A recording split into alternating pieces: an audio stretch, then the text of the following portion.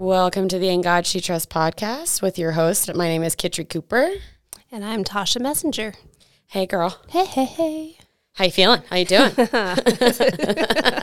We're laughing because we just had this pre-meeting where we were just like, Yeah. Let me just tell you everything that's happened in my life. We both have tears in our eyes still, and it's all good, but we're good. We're fine.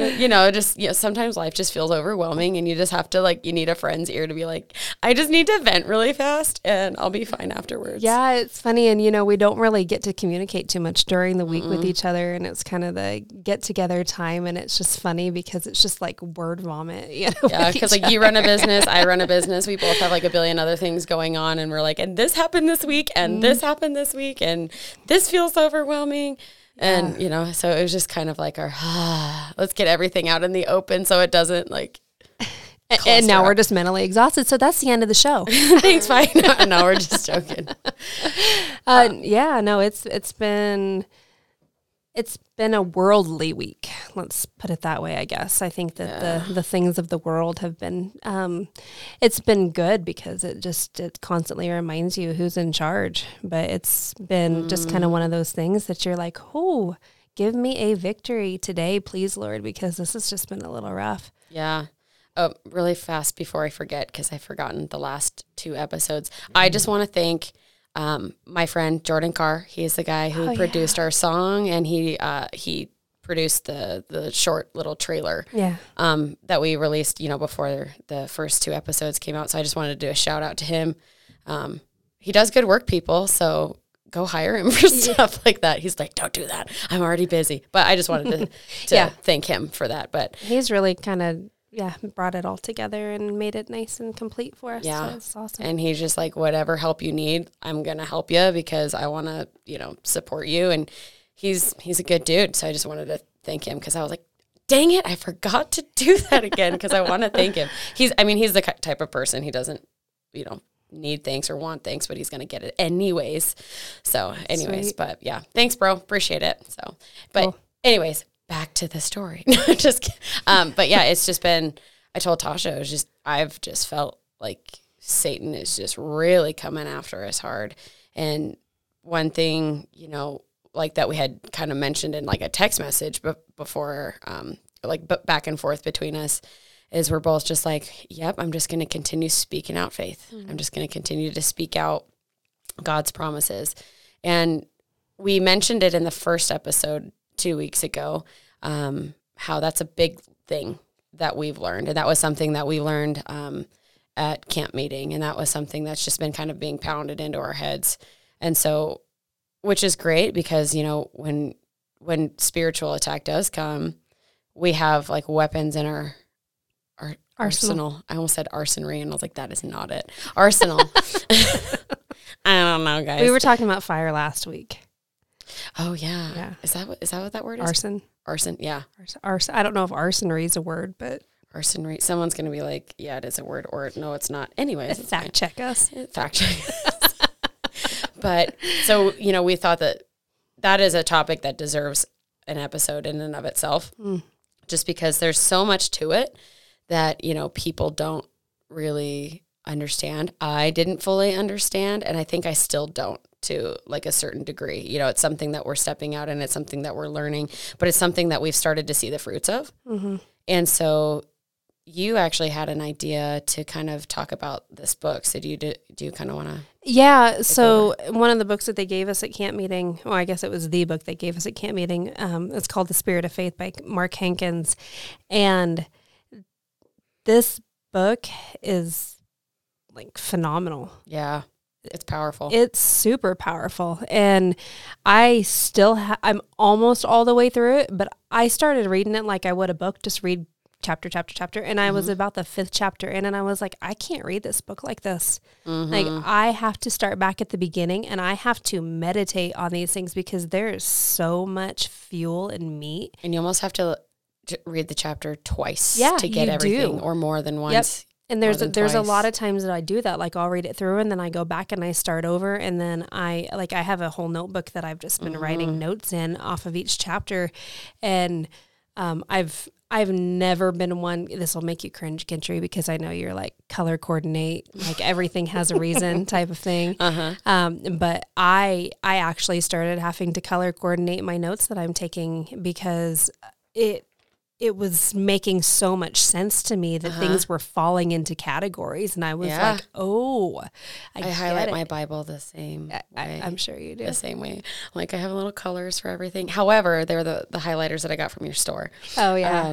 And so like they had already like little categories on it. So it just kind of helped. But I love it because then it just kind of helps you focus in on certain things and, certain things. We're so different. You got your Bible tabs like all lined up and like, I love it. Yeah. I'm just like, no, I can't do Bible tabs because I don't have the patience for it. And everything's just like handwritten and like underlined sloppily in my Bible. And mine doesn't always look cute. I have some ugly notes in there, but it's just how my brain works. But yeah, there's been several times that I've been reading through this book and it has just been epiphany, and just things that just speak to me and make sense. And you're like, oh my gosh, I get that. Yep. And I was reading through one of them this past week and I messaged Kitri and I said, this whole chapter is just fire. Yeah. Like it is amazing. And it was really all about the speech center, in our lives and how we utilize speech in our faith and what speaking really means, speaking out in faith means. And all throughout this book, it's been really good because it really highlights the fact that everything happens through words and Jesus created, so many miracles through his words. And it's all about believing and speaking. I mean, that's the theme, believe and speak, and that God created the world because of words. Yeah. I mean, he performed miracles without even seeing the person there. Yeah. Where there's like a girl who's sick and they're like, you need to come with, and he's like, because of your faith, she's healed. And he didn't even see her. He didn't lay eyes on her. He didn't lay hands on her. He just said, she's healed. Go home and she's healed. And then look at that. She's healed. Well, and it's just like that. It's, the guy was, I think it was his daughter. I think that's what you're talking about, potentially. I don't know, but there's two stories. There's a couple of stories, the guy told him, he was like, it's going to take days. By the time you get to my daughter, she's going to be dead. And Jesus was like, because of your faith right here, she's healed now. Go home. She's healed. But had that guy not been like, look, Jesus, I know who you are. And I totally believe that all you have to do is just move your little pinky finger and she'll be good, And it was just pretty amazing that our words have so much power. Yeah. And yeah, this chapter was pretty awesome. And I just told her, I said, man, I was like, we just need to kind of talk about a little bit. It was a servant. I think we're both thinking of the story of the centurion. Yeah. Yeah. Yep. Yeah, where he was a Roman centurion, which means like he was hated amongst the Jews and stuff. But and he went to Jesus, a Roman went to a Jew, which is really backwards for that time period. And he's like, I have a servant at home who is suffering terribly. And, he was just like, I know you can. And it was like the faith of this one Roman soldier. And then Jesus was like, oh, he's healed. Yeah. I think that's what we're thinking of. There is another one where there's like a daughter and then there's another one, there's a son. He did a lot of stuff, guys. There's a lot of healing. Yeah. There was one quote from the book that I wanted to touch on because sometimes you can't, it's hard to speak in faith when you don't know who you are in Christ. And so there's a quote from this book. It's on page 37. So if you guys ever want to get this book, it's called The Spirit of Faith by Mark Hankins, like Tasha said. And on page 37, there's a quote from E.W. Kenyon, and it says, the reason the majority of Christians are weak, though they are earnest, is because they have never dared to make a confession of who they are in Christ. And E.W. Kenyon, if you have any chance to read anything by him, absolutely do. He's especially good on talking about the blood covenant, but that's such a powerful quote that he has there. And, one of the verses that stood out to me in this chapter was Matthew 12:37, and it said, by thy words thou shalt be justified, and by thy words thou shalt be condemned. And I think the one thing I like so much about this book is that I like and I hate Mm-hmm. is that it gives you those conviction moments. A little gut punch. Yeah, a little bit. And there's been so many of those that I've read, but it's all about our speech. And, we were talking about having some struggle this week, but still speaking out in faith and talking about who we are in Christ. And that has been really hard. There was a moment this week and I've been super sick and my kids have been super sick. And I was just not in a mindset to do anything but want to sleep. And I was literally sitting on the bathroom floor and I was forcing myself to speak out loud, by the stripes of Jesus, I am healed. Thank you, Lord Jesus, that you have healed my body. I would sit there and I'd say, I curse the spirit of infirmity in me and I am whole because you created me whole. Yep. And as I'm sitting there trying not to lose my lunch, on the bathroom floor, but yes. But you have to speak those things out because the minute you're sitting there and you say, I'm sick, Joel 3:10 says, let the weak say I'm strong. Yes. And it's such a powerful thing. And it doesn't sit there and say, let us think that we are strong. It says, let us say that we are strong. Let the weak say I am strong. And that's why this chapter was like crazy because it said something about, I'll read this little paragraph in here, but it said the speech center in the brain exercises dominion over the whole central nervous system. When the speech center is stimulated, the entire central nervous system responds. This means that when anyone says, I am weak, the speech center sends out the message to the whole body to prepare to be weak. Yes. Isn't that powerful? It's super powerful. And, we're talking about words, but I also feel like I have to interject this in here too, but what you think ultimately comes out in what you say. Yeah. That's why it says in Romans, that we need to be transformed by the renewing of our minds. And then it also says out of the heart, the mouth speaks. And so like your mind, if you constantly meditate on the negative and meditate on weakness and meditate on sickness, then eventually you're just going to start speaking it out. And then it's just going to get into your spirit and get into your heart. And that's just constantly, what your words will constantly say is what you think, what you feel, and what you believe, honestly, to be true. And that's hard to change that, especially if you've made it such a habit to be like, life is just not going to get any better. I'm not going to get any better. This is happening. So life is out to get me. God isn't there. All that stuff. If you've made that a habit and you've made that negative thinking a habit, it's hard to. And, I didn't make that a habit in my life, but, like I had mentioned in the first episode is like the sarcasm was really big. And sometimes it's easy for me to fixate on like the negatives right in front of me. And so that's when Jesus is like, that's why you have to put me in front of you. So you see me instead of your problem, because I've been reading through Psalms, and the biggest theme that the Holy Spirit has been showing me through Psalms right now is that he is our shield. He guards us. He is our protector. And that is one thing he just keeps showing me over and over. And so we have to see who he is and know who we are in him. And then we can start speaking that out. And that's something that's hard if you've made it a habit. And it's, like I said, it's something that we're both walking through, and it's something that we've both learned. But I think we've already started to see those fruits of it. And, to be honest with you, in retrospect, I was talking about this with my kids in Sunday school, about how other people's words affect you. And one thing that we've been kind of taught to say is that if somebody speaks something ill on you, you say, I cancel the assignment of those words. Please stop saying sticks and stones may break my bones, but words will never hurt me. Do not teach that to your children. Yeah. Don't do absolutely that. Not. Because words have power. They do. And I think that that's actually where you and I have both a lot of our struggles personally have stemmed is because of words that were spoken to us through past situations and the way that we were treated and talked to.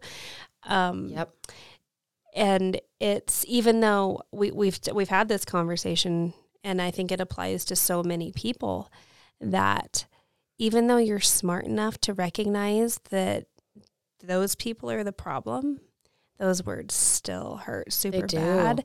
And that's what's kind of hard, is because you're sitting there and you're like, look, I'm smart enough to know that I'm not these things, but you feel those things inside. And it's because of those words. And it goes back to that illustration that I thought was so powerful that you gave a couple of episodes ago, because about the water and the speaking water to that the they water. spoke over too. Yeah. And it makes so much sense. And if you guys haven't listened to that episode, do you want to just recap that just real quick? Really fast. So a lady in my church was speaking over this exact situation, and she said that the scientists did a study where they took 2 Petri dishes or bowls of water, and they, over one bowl, spoke nothing but negative, hate, cruel, curses over this bowl of water. And then the other bowl of water, they spoke nothing but positivity and happiness and joy and, all of that stuff. And then they froze it. Well, what happened when they, put it under a microscope is they found that the negative bowl of water, when it crystallized, when it was frozen, it was like blobs. The crystals of the water were unformed. They were chaotic. It was just kind of all over the place. And then the bowl of water that they spoke the positivity stuff to, they found that how it crystallized was beautiful, and it was neat, and it was symmetrical. And then she was like, your body is made up of 70% water. She's like, so if that just bowls of water, like maybe 8 ounces of water through words could show a scientific impact, like what does your body do under stuff like that? And so that's why, we have to be very, very careful over what we speak over ourselves. And that's why we have to be careful over what we speak to others as well. Yeah, and I had never heard that before. And when you had told me that, I still remember just having so much clarity. And I had said something about, God spoke this world into existence. And absolutely. And it just seemed to make sense. We've been listening and hearing words matter. Words matter. Don't say this. Don't put a curse on yourself. Don't put a curse on others. And curse is a strong word, but that's really what it is when you say, hey, you're stupid or you're whatever. And so it really just like hit home, and it all just seemed like that clarity seemed to open up about the power and why words are more than just words. I mean, they're life and life or death. And, this chapter, it says anytime God wants to change someone's life, he touches their mouth. Yes. It says God changes lives through mouth to mouth. He puts words in our mouth to bring life, salvation, and healing.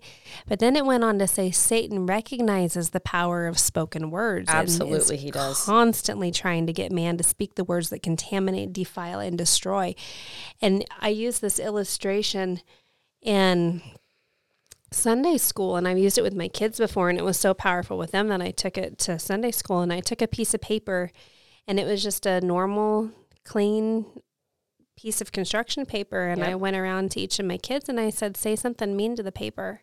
And they kind of looked at me like, and it was really hard because some of these kids were like, oh, I don't want to say anything mean. Oh, little cute babies. But they were like, I don't like your color. And so when they said that, I crinkled a little corner.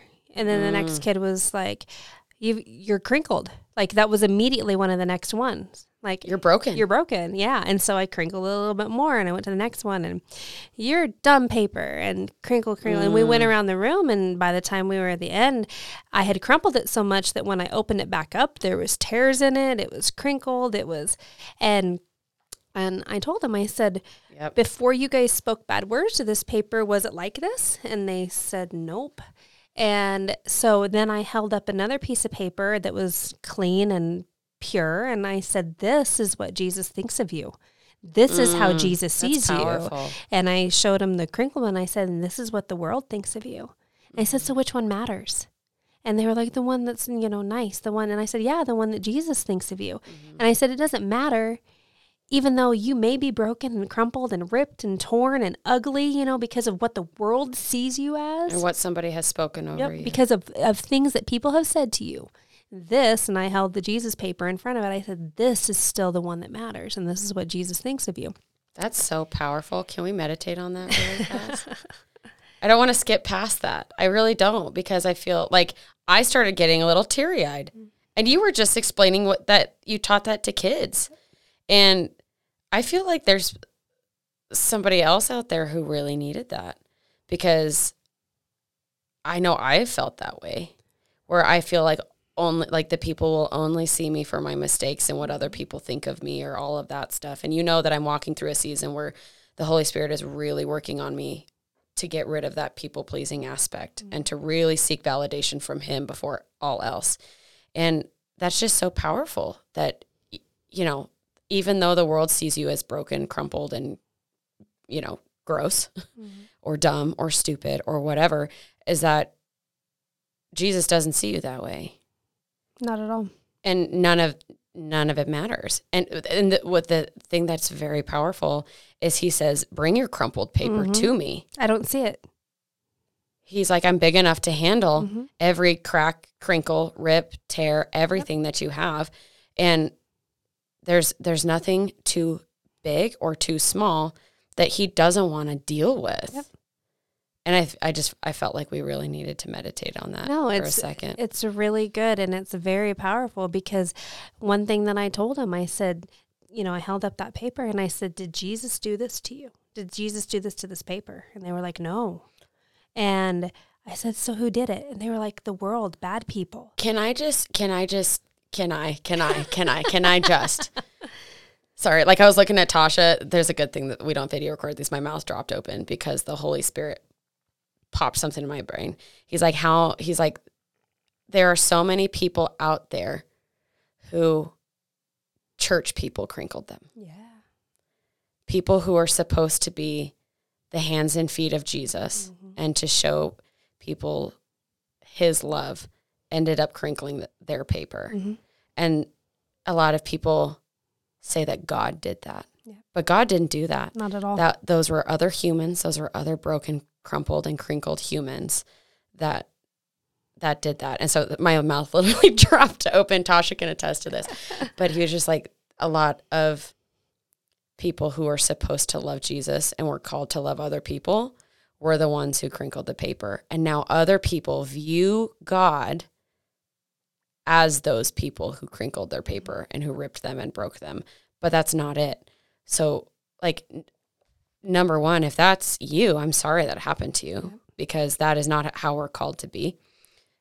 Hate and belittling and judgment is not something that we are called to do.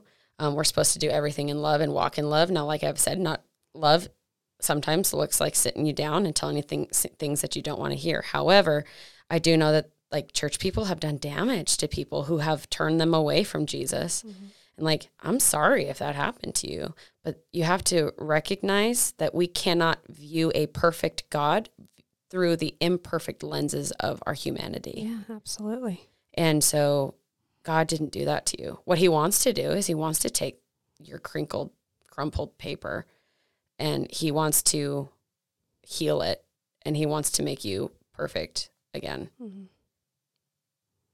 It's so true. And it's hard. It's a hard pill to swallow. Yep. To look at that. It's a good visualization. And even to this day, because like I said, I just taught it in Sunday school on Sunday, but it's been something that I've done with my kids for a long time. And so when, you know, my son, he just did it actually the other day. Yeah. He wasn't feeling good and no excuses, but he said something to his sister. And I just looked at him and I said, hey, I said, you just crinkled her paper. And he was like, sorry. Yeah. You know? And we do it all the time. We say stuff and can't take it back. You can't unwrinkle that once it's out there and it's wrinkled. And that's the thing that we have to remember. Another visual that I saw that it came across my social media is that a middle school teacher did this with her class. And she took a tube of toothpaste. And every time they said something negative, she squeezed some out. And she squeezed them out. She squeezed them out all the way until all of the toothpaste was out of the tube.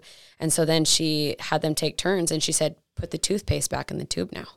Yeah, can't do it. And they couldn't do it. And she's like, that is what happens when you speak evil and negative over somebody's life, is once it's out there, you can't put it back in. So you have to be very aware of what you say. And I know we're saying this a lot towards other people, but please do not speak that over yourself either. That's absolutely the truth, because that's that clean piece of paper. What does Jesus say to you? And which one are you going to choose to believe? Are you going to believe the nice, pure, clean piece of paper because it has all the wonderful things that Jesus speaks about yourself? Or are you going to call yourself the things that are the crumpled piece of paper? And your ability to forgive yourself, that's going to be that maybe we do another episode on forgiveness. Oh yeah. But that's hard because it goes back to that realm of you don't forgive yourself for those things, so you start speaking nastiness to yourself, and it's just like you're just say I'm that bowl of water, and how am I forming my crystals inside? How are you crinkling your own paper? Yeah, exactly, and that's basically exactly what it is. There's a verse that's listed in the book that I circled for good reason. It's James 3:2-5, and it's the Message translation. It says, if you can find someone whose speech was perfectly true, you'd have a perfect person in perfect control of life. A bit in the mouth of a horse controls the whole horse. A small rudder on a huge ship in the hands of a skilled captain sets a course in the face of the strongest winds. A word out of your mouth may seem of no account, but it can accomplish nearly anything or destroy it. Yes. That's so powerful. Yep. That's so powerful. I mean, I circled it and I just sat on it for a long time because, And then, Proverbs, I believe it's 18:21 or 21:18. It's 18:21. Says, life and death are in the power of the tongue, and those who love it will eat its fruit. So death is in the power of your tongue. And if you constantly speak out death or speak out those negatives or speak out those curses, you're eating the fruit of death. And Satan loves that because that's what he wants for you. Yeah. But life is also in the power of your tongue as well. My mom always said the strongest muscle in your body is your tongue. Yeah. Yeah. She's like, it's the one you use the most. It's the thing that it gets the most exercise. She's like, so it has the most power over any muscle in your body. And I remember, she said that to me when I was like 8. I'm 28. It's been 2 decades. I still remember that. She always says the strongest muscle is your tongue. Yeah. And it's backed up by scripture everywhere. And that's one thing I really like about this book, because I don't like listening to anything or reading something if it isn't backed up by scripture. And one thing that really stood out to me in this book, I highlighted it. It's a little long, but it's fine. We're going to keep going. It's on page 217, and I'll read it out here. It says, the speaking part is vital to faith. Faith is released or put into work by speaking. Again, if you're silent, you lose by default. I felt like that was really powerful. If you silent, you lose. Because a lot of people say, well, if I don't do anything, I'm fine. No, doing nothing is still failing. Doing nothing is still losing. Yep. And then it goes on to say, in Mark 11:23, Jesus used 3 different Greek words to explain the speaking part of faith. The first say, quote unquote say, is the Greek word ipo, which means command. It shows the authority of the believer. The second reference to speaking that Jesus used was the word saith. This word in the Greek is laleo. I think I'm saying that right. I'm not sure. It's Greek, and I'm not Greek. Greek to me. So, is the Greek word laleo, which means to speak out, use your own voice, and be bold. And then the third reference to speaking is also the word saith, but it was written differently in Greek. However, that Greek word is lego, which means a systematic set discourse. At toy stores, we see Lego sets that contain building blocks for children to construct according to the diagram or picture on the box. Jesus said, I am giving you a set of Lego building blocks that you can use to frame your world according to the picture and diagram I have given you in the Word of God. The Bible has given us a set of Lego building blocks for salvation, healing, blessing, prosperity, and victory in life. Take the Word of God and build by putting His Word in your mouth and framing your future. Yep. I was like, whoo. It seems so simple, and it's something that we do all the time, and you just walk out and listen to conversations and people. I was in the chiropractor on Monday, and snap, crackle, and pop. Yes, exactly. Crack me like a glow stick, doc. I need an adjustment. She's so weird. I know.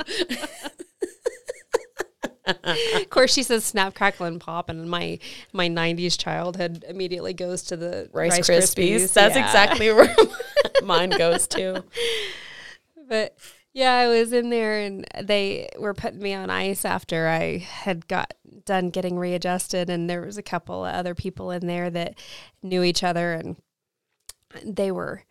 I was in there for 10 minutes on ice, and the entire time that I was in there, they did nothing but gossip and talk about their spouses and their children. Oh, can we talk on this, please? Let's do it. Can we please? Yeah. Okay. I have a bone to pick. I do. She's getting all tense. I'm tightening my ponytail. I was like, her ponytail's getting higher. I have a bone to pick with people who do nothing but nag and speak negativity over your spouse. Whew. It's a hard one. I once again, I am not married, but I have eyes and I have ears, and I know the marriages that are working because they speak to each other with respect. Because the Bible says that man and woman, when they are married, they become one body. Yep. So what you speak out over your spouse, you are also speaking out over yourself. Yes. And I went to a wedding this summer. Love the couple. This is absolutely nothing against the couple. I do, however, have a problem with the people who gave speeches. There is nothing more cringy than going to a wedding. You see this couple make a beautiful oath before God to become one unit, to love each other as Christ loved the church, to submit to each other, to act in love and respect. And then people get up and they give speeches like, oh, yep, marriage is slavery. Oh. Wife is always right. Hope you like being wrong all the time because this is your last day of freedom. This is your last day of happy. I was so mad. I'm still mad.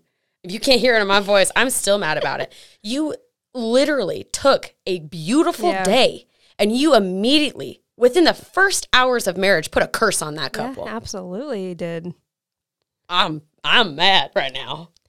And then oh, and like everyone's like, don't get married. It's the worst thing you could do. That is the biggest desire of my heart. And it sucks when like if you have a fight with your spouse and then you go to other people, especially like if they're engaged or dating or even single, and you're like, marriage is stupid. Like, don't get married. My husband's stupid. And then you start trash talking your spouse to other people. That's trash. Mm-hmm. That's pure trash. I do not appreciate that. I understand that people can get frustrated. And I understand that marriage is hard. You're taking two people who used to be two independent people and you're putting them together. That's very different. You're taking two separate worlds and you're trying to collide them together. But oh my gosh, do not when I get married, if anyone makes some sort of speech like that, oh my gosh, they're being escorted out of the building. And it's not to say that you can't say I would go to Kitri and be like, hey, Kitri, I have this. It's way different. Yeah, it's totally different. Way different. I need prayer. I need you to help me, my heart right now. This is what I'm struggling with. I'm coming to you because I need something. Yeah, and asking for spiritual guidance and asking for spiritual advice is not the same thing as gossiping. Nope, I'm not going to you and being like, let me tell you what he just did to me. Absolutely not. Nope. It's totally different. So, yeah, I was completely appalled because they were full on. I mean, it wasn't necessarily the spousal, even though they both were kind of going off on their spouses. It was the way they were talking about their children. Oh. And to me, I mean, nobody's kids are perfect. My kids aren't perfect. No. But I tell you what, I would be so... I don't even know the word. I would just have so much dislike for myself if I went up to somebody and was like, I can't stand my kid. They're a terror. this is how he's talked to me. What, no, you don't get to speak those things out on your children. You don't get to, you can say, because what you speak over them, they will ultimately become. They will. Because they don't know any better. And you have authority over your children because that's a God-given authority, and the things that you speak to them. I got to find this. My mom sent this to me the other day, and it was so cool. Yeah. I mean, because, when you're raising children, they don't know what's normal. No.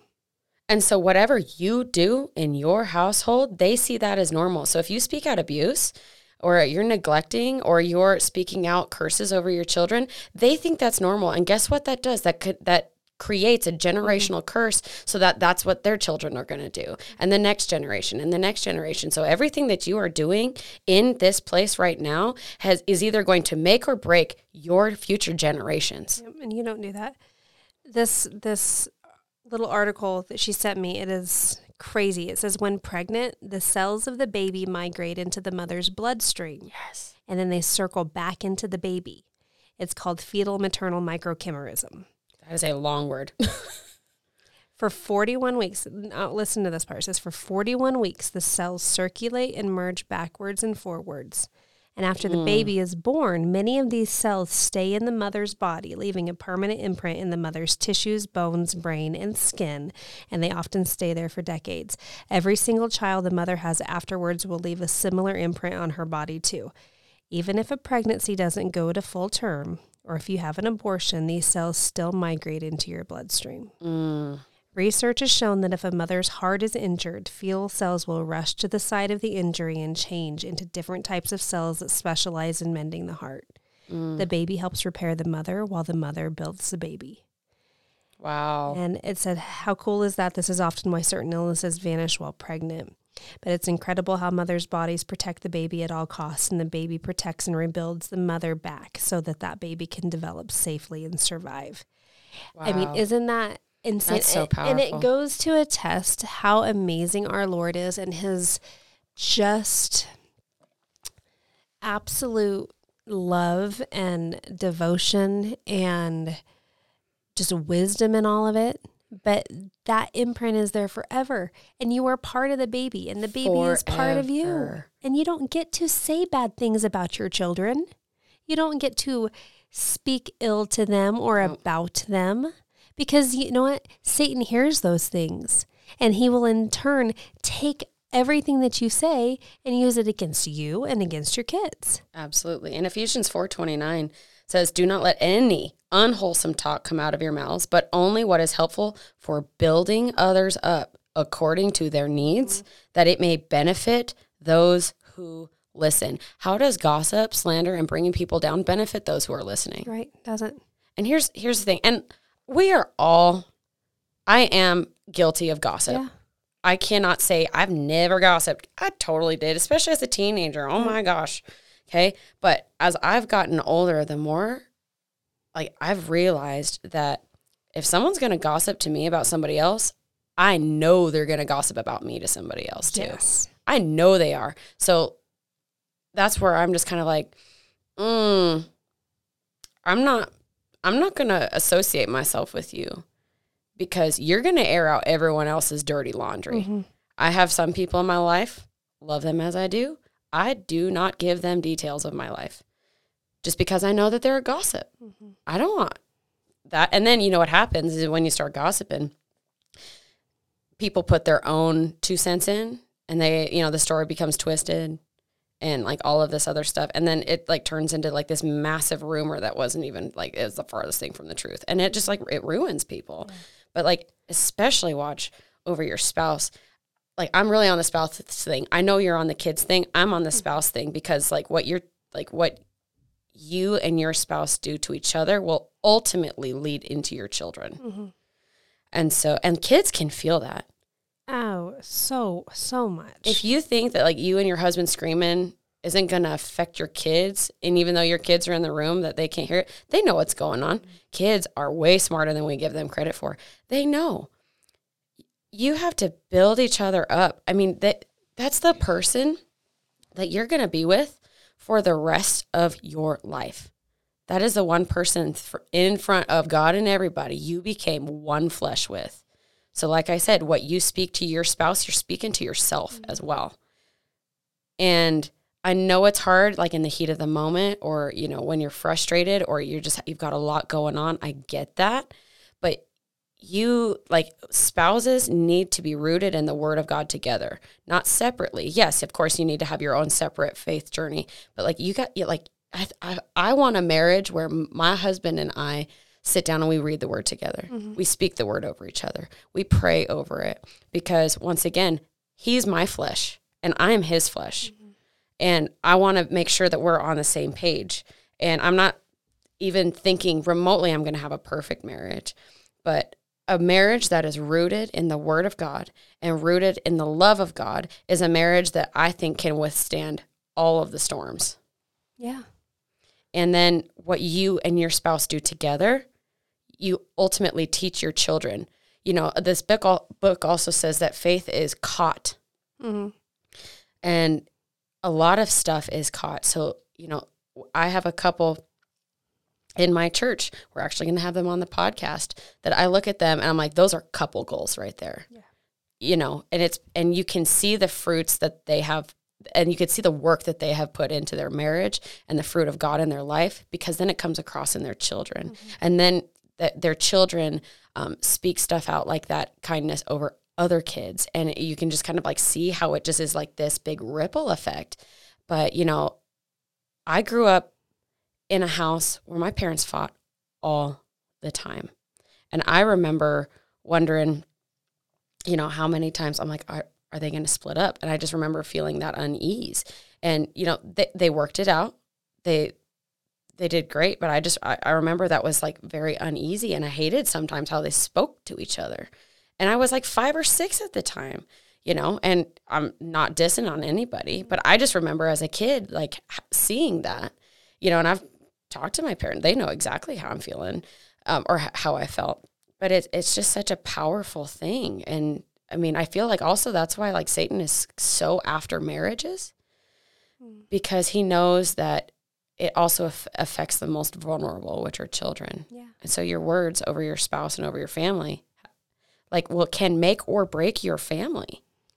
We were doing the gentleness fruit of the Spirit this week in Sunday school, and you're talking about how smart kids are. Oh, man. And the majority of the kids in my Sunday school class are probably 5 and 6, and maybe 5, 6, 7. But I was talking about how much Jesus loved the children above everything, above all, loves children.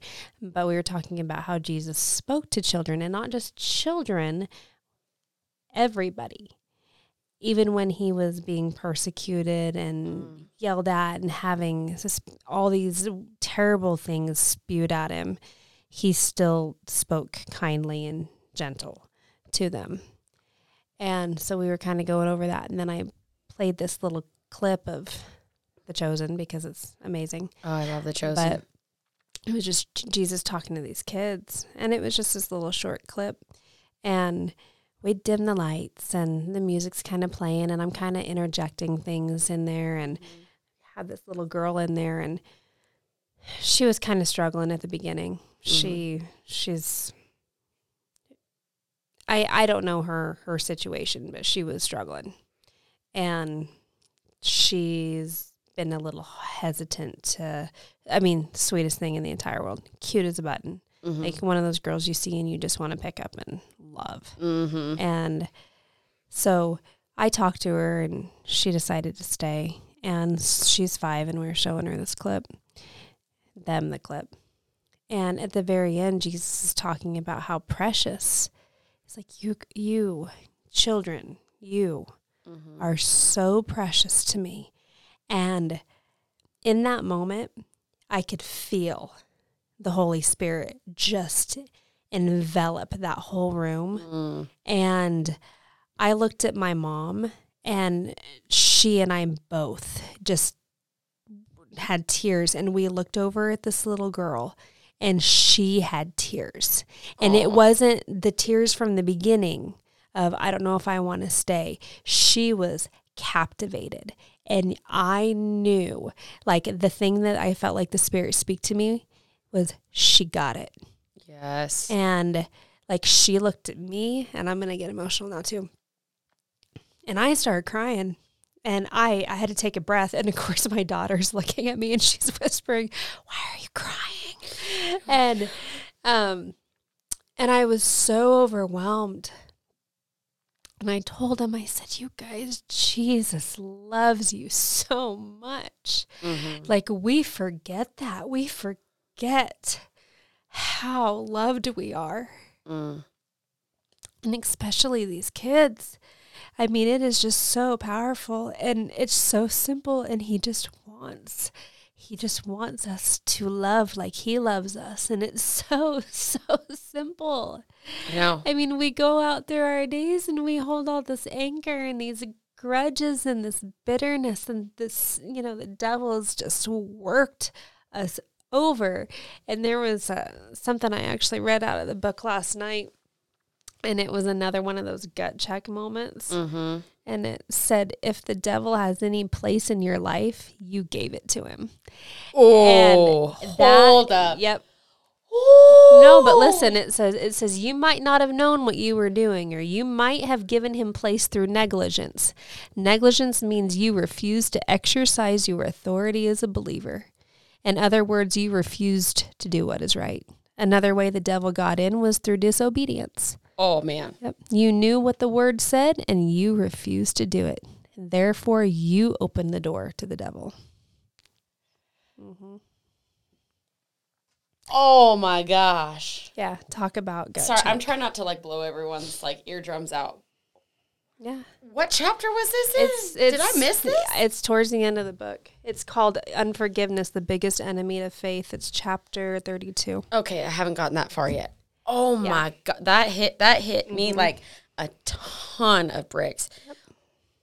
It's, probably one of the most powerful things that I've read out of this book. In every chapter, if the devil has place in your life, it's because you let him have it. You gave it to him. Wow. Yep.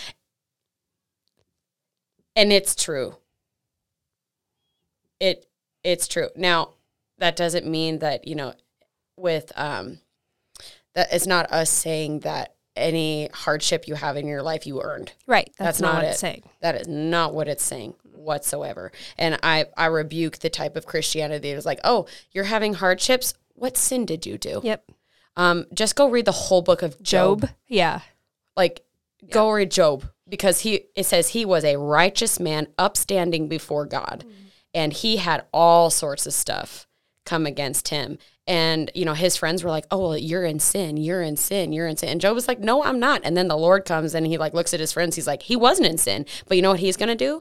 He's going to go pray over you while you go sacrifice some animals. And because of his prayer, I will not deal with you as you so deserve. Mm-hmm. But it was also because Job that was his one, I guess, flaw in all of that, was that because his friends were talking to him like that, he got a little bitter.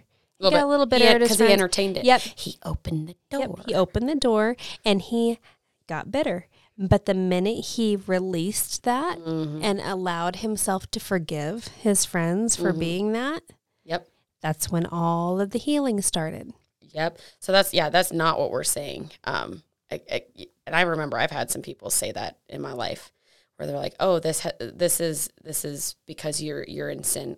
Not every hardship is because of sin. No. The Bible says that that's we're going to have hardship, regardless if we're righteous or not, because we live in a broken world and the devil is coming after us. However, if you open the door for the devil, he will come in, and and have place in your life. And have place in your life. And every moment that I can think back into my past where it was dark and the devil had a hold on me, it is because I allowed it to happen.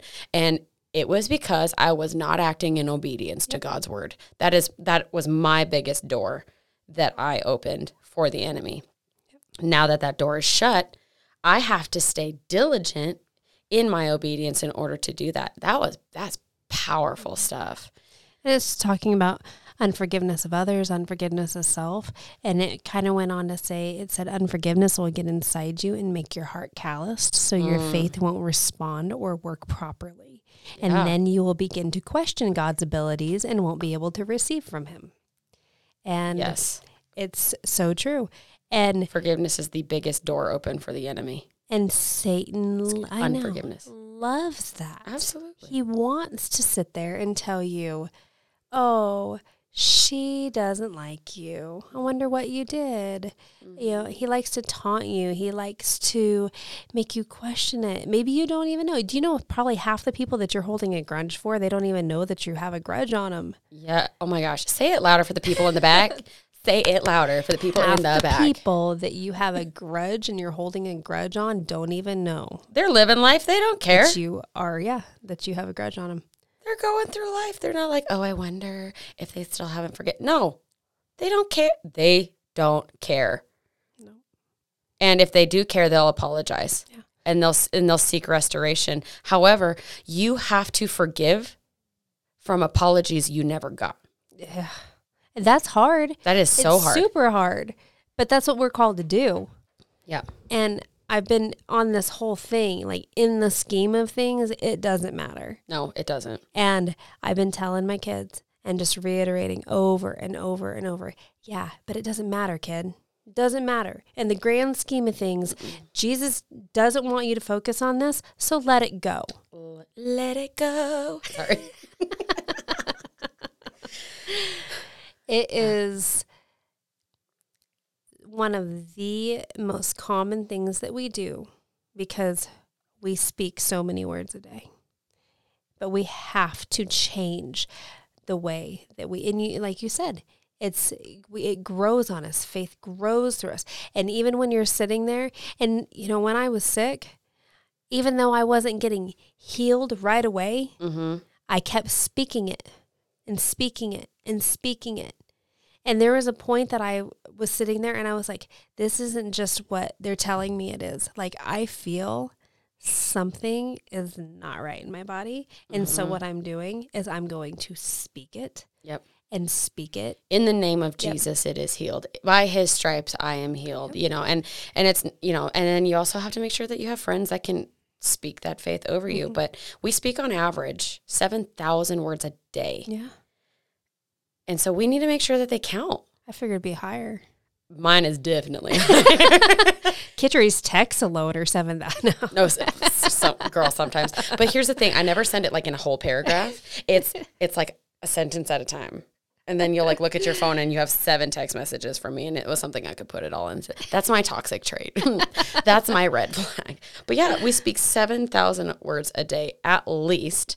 Women are, I guess, are supposed to be a little bit higher, whatever. But we got to make them count. Out of 7,000 words a day, if 5,000 of those words are negative, like, what are we doing? Yeah, that's why you just need to keep your mouth shut half the time. That's hard for me to do sometimes. Before you speak, pray. Before you act, pray. Before you think, pray. Mm-hmm. Absolutely. There's another verse that just really popped out to me about speaking, and it's Matthew 17:20. And it says, "Truly I tell you, if you have faith as small as a mustard seed, you can say to this mountain, move from here to there, and it will move. Nothing will be impossible for you." It doesn't say think to the mountain. It doesn't say wish to the mountain. It says say to the mountain, move here. Jesus, when he was with his disciples, when he passed by a fig tree that was not producing fruit. A what? Fig. Oh, fig I tree. thought you said think tree. Fig, F-I-G, fig tree. Fig. And he, you know, and he cursed it and it withered, and he says, you will no longer bear fruit. And then his apostles were like, oh my gosh, bro, did you just see what he did? That was rad. They didn't sound like that. I don't even know where that came Peter from. maybe, but. Maybe Peter. And then Jesus looks at him, he's like, you'll do cooler things than that. Mm-hmm. You can literally say from this mountain, move from here to there, and it will go. And the Bible is literal. So when it says that he spoke to a fig tree and it withered, he literally spoke to a fig tree and it literally withered. Yeah, and I think people have such a tendency. That's why I make my kids hold their Bibles. And every class, I make them repeat. Mm-hmm. The Bible is the truth, the absolute truth. Everything in the Bible is the truth. And it's people that sit there, oh, that didn't really happen. And yes, there was parables. Yes, we Yes, all of know course. that. But when this says it withered. And it goes all the way back to everything we've been saying about the words, speaking to the water, speaking to this. When we speak, that is power.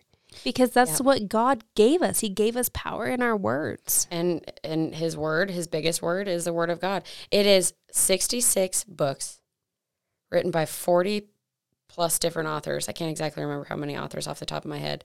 Over 1,500 years. You show me one other book in history that has that big of a time span between books, differences of authors. And like a lot of people are like, yeah, it was written by 40 men, not the word of God. Meh. Like, What voice is this? I don't know. I need to be like a voice actor. I swear it would be so cool. But it's like, no, a lot of the books of the Bible were firsthand eyewitness accounts to what happened, And so they're like, I've been doing a lot of research on this because a lot of people are trying to do that. Show me one other book in history that has that big of a time span, that many authors, and it still does not contradict itself. Right. And to be a contradiction means that it is true and false at the same time. That's what a true contradiction means. They're like, oh, well, this book says this, but this book says this. Yeah, it's still true. But everything is backed, Everything is backed by itself. Archaeological evidence, all of that. I mean, they've hidden sea scrolls, all that stuff. That stuff is legit. Yeah. Yeah. And if the word of God speaks love over his people, and we are called to do what he does, then we are called to speak love over people, including ourselves. Mm-hmm. Including ourselves. Including ourselves. Including your spouse, no matter how badly they made you mad this morning. Mm-hmm. Including your children, no matter how much they scream and yell mom 1 billion times a day, or whatever. And I'm not trying to make people feel like they have to be perfect, because that's not where I'm getting at all. We have to be intentional with everything that we do. Mm-hmm. You can have a bad day. You are 1,000% allowed to have a bad day, multiple bad days. However, we have to just still be very cognizant and very aware and very intentional with what we do, because what we do matters and what we say matters. Because out of the abundance of the heart, the mouth speaks. Mm-hmm. And that's super, super important. And we're not trying to minimize the mistreatment if you're being mistreated. If you're being abused, that's a whole different We're not story. trying to do that. Now, I've been in an abusive relationship, and that forgiveness was something that was really, really tough for me. It took me many years to get to the point to where I was able to let that go. Because abuse is physical bruises can heal. Mm. And I'm not discrediting one form of abuse over another. That's not what I'm getting at. But physical bruises heal. But the mental and emotional turmoil that abuse brings takes miraculous healing by God. Yeah. The verbal. Oh my gosh. I mean, that is, it holds, and again, not minimalizing the physical of anything. Absolutely not. The verbal abuse. And I think it all goes back to what we know about words now and speaking. That is tough. And it does not make any of it right. And so we're not trying to say, no, forgive the mistreatment. No, we're not saying that. No, God does not want you in an abusive relationship at all. That's not what that is so far outside of the confines of marriage and relationships that he allows. Everyone's like, oh, well, the Bible says you can only get divorced if he cheats on you. No, you have to kind of look at the Greek and the Hebrew of those words. And it actually, when you break it down, it talks about the covenant of marriage and like what is acceptable behavior in a marriage. Abuse is not what God calls you to stay in. No, not at all whatsoever.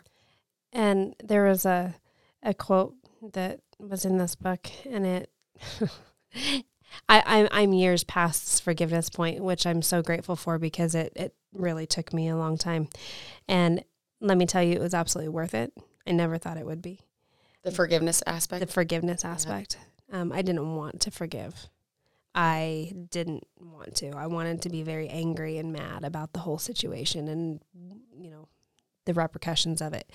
But finally figuring out how to forgive was so freeing and felt so spiritually good. And this book says, anytime you're feeling mistreated, the devil is working on you. And that's really true because God didn't call us to feel mistreated. No. It just goes back to the whole crumpled paper thing.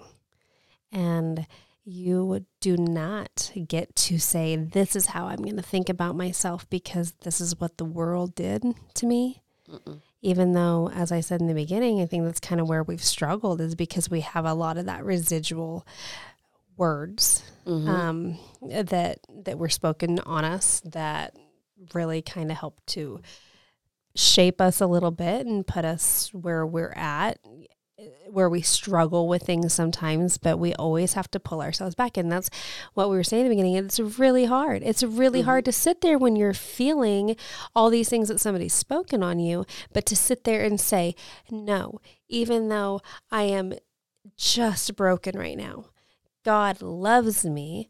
I am a child of God. He created me whole. God thinks that I am beautiful, that I am perfect. I am an heir to the throne of the kingdom of heaven. Absolutely. Yeah. I will have a crown put on my head, like all of that stuff. And it's just, it's so powerful. And, I still remember some of the verbal abuse. I can still remember stuff from 10 years ago that boyfriends spoke over me. And you remember it. It's going to stick with you, but it is up to me. It is up to us to not allow it to have power over us. And, I think I said this in our episode in season 1 about forgiveness is unforgiveness.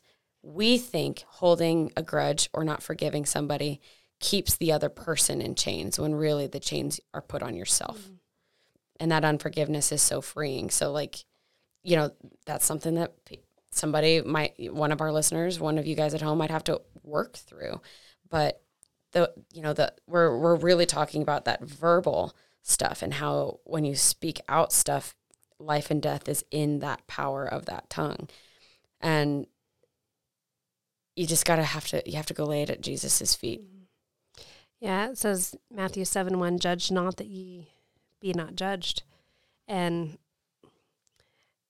that's kind of what unforgiveness is in some spots, is that you're sitting there judging that person. Mm-hmm. You're not worthy of forgiveness because of this. Well, none of us are. None of us. Absolutely not. He goes on and he says, stop criticizing others. Be careful not to judge others when you see them fall. Don't say, I would never do that because in 6 months you may be doing something worse than that. Yep. And I used to do that with pre-parent. I was like, oh my gosh, I would never do that. Mm-hmm. I would never. Why are they letting their kid do that? Why? And you became a mom and you're like, I became a mom and I was like, I get that. I totally get that. Yeah. Yeah. I mean, it's not our place at all. And to sit there and it's a call. It is a call to say, stop talking about people. Stop saying when somebody stops you on the street, they just suck the life out of me for 10 minutes. God maybe just put them in your path because they needed you. And is that a missed opportunity? Absolutely. You don't get to make that decision. Right. So what if it's not a convenient time? Yep. God opened that door for them to come in that moment. Yeah. And we're not going to be perfect, but we're trying to be progressing. Yeah. In a good way. That's and that's all that God calls us to be is he loves us how we are, but he doesn't want us to, he never wants to keep us where we are. Mm-hmm. He wants to take us higher all the time. And it really starts with, what are you telling yourself in your mind? What are you speaking out over yourself? What are you speaking out over others? Jesus can heal anything. He can heal cancer. He can heal a broken heart. Yep. He can heal somebody, in the trenches of abuse. He can heal. He has that power. And as Christians, we are given that authority and we are given that power. And the world is not going to get any better. So we need to raise up an army of warriors who knows the weapons they have and knows the power that they have. But here's the thing, though. Like, the enemy is already defeated. Oh, always has been. So you've already won. So start speaking like you've already won. Claim your victory. Yes. Tell, whatever mountain you have in front of you in your life, whether it's marital problems, children problems, you have health problems or whatever. I don't care what the diagnosis is. I don't care what the situation is. With God's power, the miraculous can happen. So tell your mountain to move and it will be moved. Or it becomes, like we said last week, a range. Yeah, or it becomes a mountain range. Yeah. Yeah. It literally says, you will say to this mountain, move from here to there, and it will move. And so that is, what is your mountain? You have to sit there and say, okay, cancer is my mountain, or a bad marriage is my mountain, or, needing my job. That's pretty common. My job is my mountain. Mm-hmm. And so you get there to sit there and you say, in the name of Jesus, my bad marriage is my mountain. We are going to be thriving. We will be worshiping the Lord. My marriage is healed. Hearts will be healed in Jesus' name, And you speak that, and you speak it the next day, and the next day, and the next day. And maybe it takes 2 years. And all of a sudden, your husband comes home, and maybe it's your wife comes home. Yep. And they're like, something happened to me today. And all of a sudden, your prayers are answered. So maybe it took 2 years. But if you hadn't been praying, maybe it never would have happened. Amen. And so you have to continue to have the faith, the spirit of faith, and keep speaking it and believing it. Those are the two things. You can't speak and not believe, and you can't believe and not speak. You can't just think these things into your head. The Bible says we have to speak them out. And we've covered that. Sometimes it feels super weird. Yeah. But the more you do it, it gets very natural. Oh, you become a warrior, man. Like, you might be timid at first. Like I talked about on the first episode, I practiced. Mm-hmm. And then by the end, I was just like, and I was just everywhere. And I just felt powerful. And like, that's the thing about the Holy Spirit, is he never gives his soldiers paper swords to fight with. He gives you swords of steel, something that cannot be broken, something that cannot be dented. He empowers. He doesn't want to leave you feeling weak and vulnerable, because he gives you his strength to do it. His strength is the only strength that we operate in. It is not our own. It is all by his strength that we get through the hard days, that we get through the bad marriage, that we get through the cancer diagnosis. And sometimes you just, before you even get out of bed, say, Lord Jesus, I stand in your strength today. Because it goes back to the whole, let the weak say that I am strong. Amen. And it doesn't mean if it's a physical weakness, a mental weakness, a financial weakness, whatever, you speak the prosperity over your body. I am healed and blessed financially, physically, mentally, emotionally, whatever it needs to be. You speak it out and you stay strong in it, and you find your word and you get in the word and you read that daily and you speak God's truths out loud, and you meditate on them, and you don't skip a day. You are in it all the time, because that is what it is there for. Because in the scheme of things, that is what matters. It does not matter what so-and-so down the block thinks of your new fall outfit. Who cares if they think that you're too short to be wearing boots that tall? Who cares? It just does not matter. And the biggest thing, that the Bible says about forgiveness is that you start praying for your enemies. And that's hard. Yes. Very hard. But I challenge you that the next time somebody makes you feel mistreated, instead of holding on to that, you turn around and say, Lord Jesus, I pray your blessing on them. I pray that whatever is making them hurt, you heal. I pray that if you can use me in their life, that you will do so, because I am your child and I am willing, and this is my call. Hurt people hurt people. Mm-hmm. Yep. I say that a lot. And yeah, I mean, and even if praying over them doesn't soften their heart, it softens yours. And it helps you see people in compassion the way Jesus would see them. So start speaking. I say all the time, it doesn't matter. My daughter laughs at me. Does anything matter? Things matter, absolutely. But when emotions get high, when we start feeling bad about ourselves, that's the first thing I tell myself. It doesn't matter. It doesn't matter. What matters? Jesus matters. What he says about me matters. What he says. Who I am in Christ matters. Mm-hmm. What I believe matters. So those 7,000 words on average that we speak a day, we need to make them count. Yeah. Start making them count. I'm not saying don't go enjoy life or whatever and make every single waking moment, which we technically should be in prayer all day long. Yeah. But what we're saying is that the situations that you put yourself in, make it matter. Yep. And take it as an opportunity. You're going to a Thanksgiving dinner with your family and you're really dreading it. Because you don't see eye to eye on stuff? Yeah. Take it as an opportunity. Who are you going to have the biggest problem with? Start praying for them right now. Mm-hmm. You get in there and somebody says a snarky comment, be gentle, smile, walk away, go pray about the situation. Don't reciprocate. Come back, be whole in Jesus. Yeah, absolutely. But The Spirit of Faith, I mean, it's a great book if you guys haven't picked it up or heard of it. It's definitely a read to meditate on, and it'll strengthen you for sure. It will. It's got some powerful gut-wrenching stuff in there, and it's just honestly so simple. Yeah, and a lot of times we tend to overcomplicate things when it's a lot easier than we thought. Yeah, and that's just it.